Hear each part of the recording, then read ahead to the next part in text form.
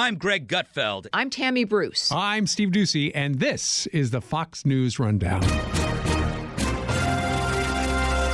Monday, December 25th, 2023. I'm Eben Brown.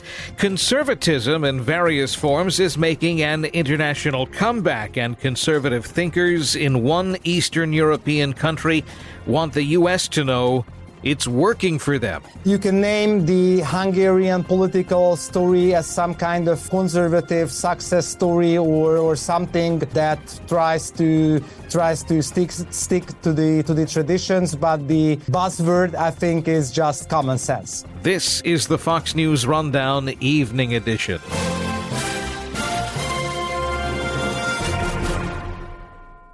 It's Christmas Day, and that means 2024 will be here before you know it, and the quest to pick a president will resume, not that it feels like it ever stopped the last time. And once again, U.S. voters will be asked to pick between left-wing and right-wing ideas.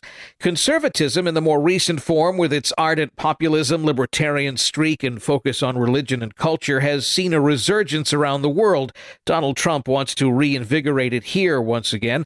Argentina picked a new president who promises economic reforms away from the country's infamous social spending. And as much as Western Europe now finds itself plagued by migrants who now openly and violently support Hamas, Hungary and its president Viktor Orban says its stringent border policies are helping to preserve Hungarian culture and Hungarian independence, as well as preserving its domestic peace. The only thing that makes Hungary or the Hungarian so-called conservative revolution so special is that the Hungarian right or Hungary itself still sticks to the common sense. Dr. Miklós Szánthó is the Director General of the Center for Fundamental Rights in Hungary. The center is behind a newly published book titled Last Warning to the West, Hungary's Triumph Over Communism and the Woke Agenda. Dr. Szánthó speaks to us from Budapest. So we do stick the so-called triune values of God, homeland, and the family. We are part of the West, except for that we remain normal. We are trying to defend our Judeo-Christian heritage. It's also enlightened and underlined, highlighted in the Hungarian constitution, the Christian tradition and the Christian history of Hungary. We also stand up for national identity and state sovereignty. That's the most important issue or fight that we have nowadays with the deep state of Brussels, fighting for our sovereignty. You do have your deep state in Washington, D.C. and in the federal government. We do have our own deep state in Brussels of the European Union. And of course, we are trying to protect the children and the family against this gender nonsense. So in a nutshell, I would say that you can name the Hungarian political story as some kind of conservative success story or something that tries to stick to the traditions, but the buzzword, I think, is just common sense. You mentioned the phrase deep state, which has sort of become a big buzzword here in the United States over the past 4 to 6 to 7 years, regarding the bureaucracy that may be inclined to one type of politics or another.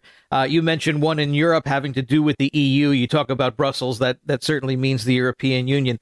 There is call it a dichotomy, call it an interesting battle, if you will, a political battle between this idea of a somewhat united Europe or European identity and this need or a preference to have the states of Europe keep their own identities and obviously to form alliances and friendships with one another, with their neighbors, but to not succumb or not give their own identities over to something, again, organized in a different country whose values may not be aligned with their own. Talk about that struggle a bit more. It's not something that we really deal too much, I think, within the United States. There's always been, I think, a healthy skepticism in the United States of the United Nations. But the idea of the European Union, that these individual nation states would come together, is something that I don't think that we kind of have that here in the States. So talk more about that. I mentioned the term deep state because I think this expression is very familiar to the American audience. Yeah. And the story is a little bit similar to the fight that you have in the U.S. The fight that the states have with Washington D.C. and with the federal government. The original story of the European Union 50, 60 years ago was to form an economic cooperation, a cooperation for trade, cooperation for free borders, in a sense that free borders for tradings without customs, to have the European integration project as a peace project, and to have a European integration to have a strong Europe on the global stage of economy. That was the original idea of the so-called founding fathers, because we also call those politicians who created the European Union as founding fathers. But the problem in the past, let's say 15, 20 or 25 years, became that after reaching the original goal of the European Union to have this economic cooperation, some liberal, progressive, and leftist politicians and decision makers decided to create the United States of Europe, to cancel the sovereignty of the member states and to somehow to organize a federal level government in Brussels. But this is a core idea and the general global idea of the liberals or the progressives, I think, to outsource decision making from the local level to some kind of globalist federal international level. And it goes, of course, on one hand against the democracy. So we do have, let's say, an institutional problem that more and on a daily basis, the European Union invents more and more competences to the hands of the bureaucrats, as we call them, the bureaucrats in Brussels. And they say on a daily basis that, for example, policies related to the family are not in the hands of the member states, although those policies are clearly in the hands of the member states according to the founding treaties of the European Union. But nowadays they do argue that different policies and decision-making, how you lay down the core regulatory framework related to the families, this goes to Brussels. So this is the institutional problem that we have. Does that spell some kind of doom for the European Union in any kind of way? I think people may not realize that it can be a shaky alliance or federation. Obviously, everyone watched the United Kingdom remove itself from it. But is there any connection between the Brexit and this Hungarian sentiment that Brussels doesn't necessarily have the same values as Budapest, and therefore maybe this isn't a great idea to keep going along with it? Look, Hungary is a proud member of the European Union. So Hungary is not in the same position as the United Kingdom was a few years ago, but our original behavior related to the European Union is that we are part of the West. We should be the members of the European Union. We just stick not only to the common sense, but to the principles of the founding fathers of the European Union, because their idea was not United States of Europe. Their idea wasn't that type of European integration, that integration would be without nation states or would be without state sovereignty. Their idea was in order to reach peace in Europe, their idea was to get the member states, the different states together in order to form an economy-based trade and commercial cooperation, but not to reach a political union. We are speaking with Dr. Miklos Santho. He is the Director General of Hungary's Center for Fundamental Rights. He speaks to us from Budapest. On the Fox News Rundown Evening Edition, we'll have more straight ahead. One of the, I think, the big concerns and then the discrepancies or the differences that someone like yourself might have with some of the powers at the EU. And it's reflective of a debate that's been ongoing, obviously, for years here in the United States, with the idea of sovereign borders and border control and immigration policy. There are many within the EU that seemingly want to have very loose borders and open immigration or very loose immigration, certainly within member states, but also to allow into and outside the union. Here in the United States, we've had a large battle over this with regard to our southern border. I'm sure you're well aware of this. Hungary has quite notably had a very strong border control and immigration policy over these past few years, for sure. And it's led to some, I guess, well-intended consequences that some of the other European nations are not enjoying right now.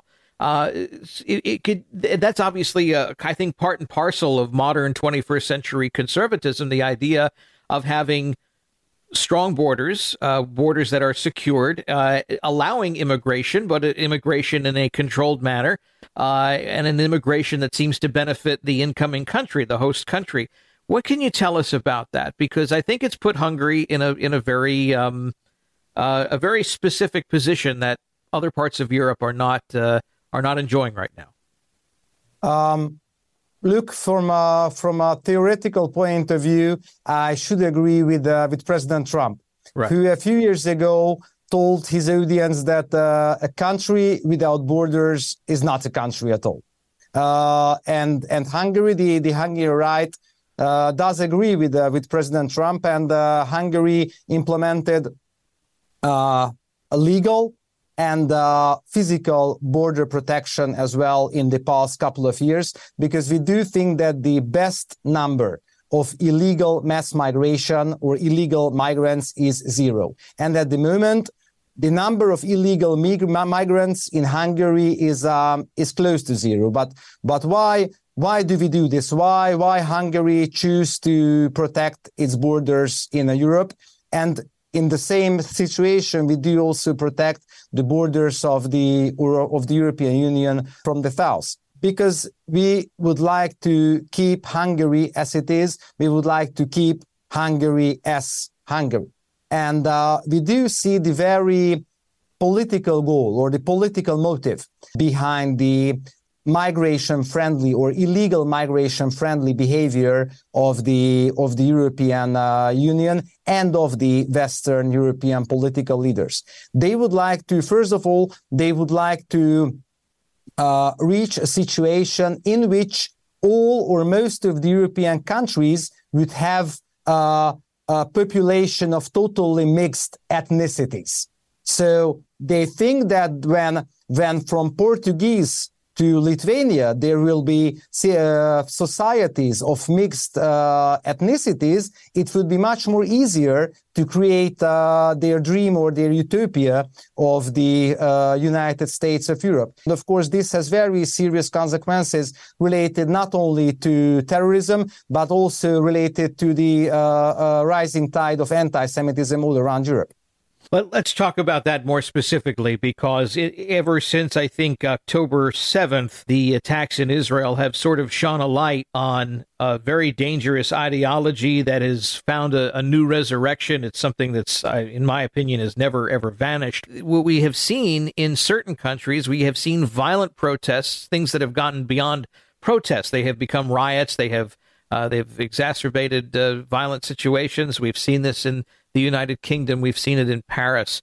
We have seen it in Canada. We've seen it in Australia. We have seen it, I think, in a bit more of an isolated fashion here in the United States, but it's certainly very up front and center.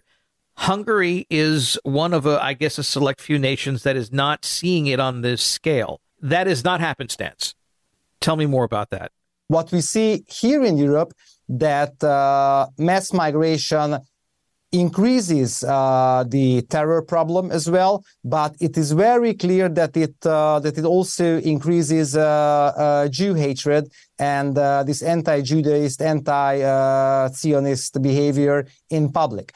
And Hungary learned that the fight that we do have against anti-Semitism and anti-Judaism and against this new fashion, new style, anti-Israel behavior is the very same fight and maybe against the very same enemy that we do have here in Europe for our way of life. And it is true that because of the migration policies of Hungary and because of the pro-Israel standpoint and the pro-Jew standpoint of the Hungarian government, Hungary and Budapest, the capital, became a safe place, as a safe space. They do love this term in the liberal vocabulary. Hungary became a safe space for the Jews in Europe. Your organization, the Center for Fundamental Rights, has helped publish a book recently that has debuted. It is titled The Last Warning to the West, I believe is the title. What is that warning to the West, to sum up our conversation here? The consequence of the book and the consequence of the whole Hungarian story is that you should be brave enough to step up against this woke insanity. You should be brave and you should not remain silent, because that is what the progressive ideology and this progressive totalitarian behavior tries to reach, and they are very successful in that way in Western Europe, that even the people with the common sense, the normal, ordinary people, do remain silent because they see as this progressive tide as the mainstream. And Hungary refused to get in line. And additionally, Hungary tries to serve as an engine for the international conservative cooperation. That is why we are doing CPAC Hungary on an annual basis, to show the world that we conservatives, with the help of the Hungarian right, or with the Hungarian right as an engine, we national conservatives, we can cooperate at the international level to bring common sense back to the world. Dr. Miklós Szánto, you are the Director General of the Center for Fundamental Rights. You're in Budapest. Thank you so much for joining us on the Fox News Rundown Evening Edition. Thank you very much. You've been listening to the Fox News Rundown. And now, stay up to date by subscribing to this podcast at foxnewspodcasts.com. Listen ad-free on Fox News Podcasts Plus on Apple Podcasts. And Prime members can listen to the show ad-free on Amazon Music. And for up-to-the-minute news, go to foxnews.com.